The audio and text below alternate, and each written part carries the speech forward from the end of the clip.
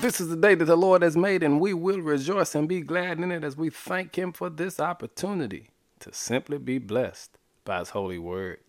Our word for the day is growing our peace. John 16:33 says, I have told you all this so that you may have peace in me. Here on earth, you will have many trials and sorrows.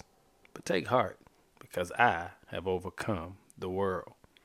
Here's the reality of life. You will have what the Bible calls tribulations. There's no way around it. In fact, tribulation just comes with the territory. And Jesus promised us an amazing promise. He said, in spite of your tribulations, chill out, because I've already given you the victory. The Greek word translated for tribulation simply carries the idea of stressing or pressing. And so the question you've got to ask yourself is, what are you stressing over? Or better yet, why are you stressing and pressing? You see, Jesus has already given you the assurance of the victory. So the only thing we have to learn how to do is endure. You see, we are promised something greater than tribulation. Listen to what he says. Be of good cheer. I have overcome the world. In this, Jesus shouted out a truth that he has already had, and that is, we are assured victory.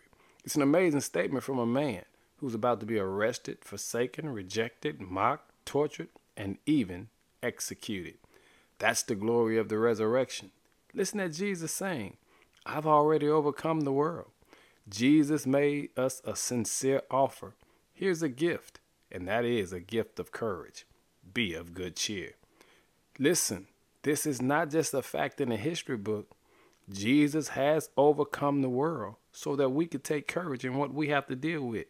There is no reason for a believer to walk around in a depressed state when Jesus has already said, not only am I giving you the victory, I'm offering you real peace.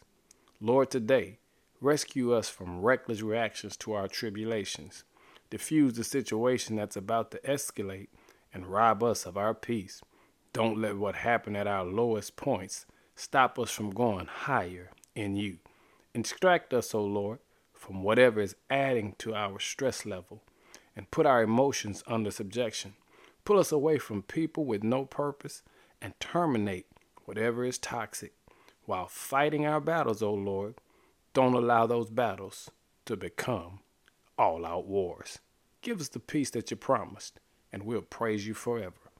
In Jesus' name, amen.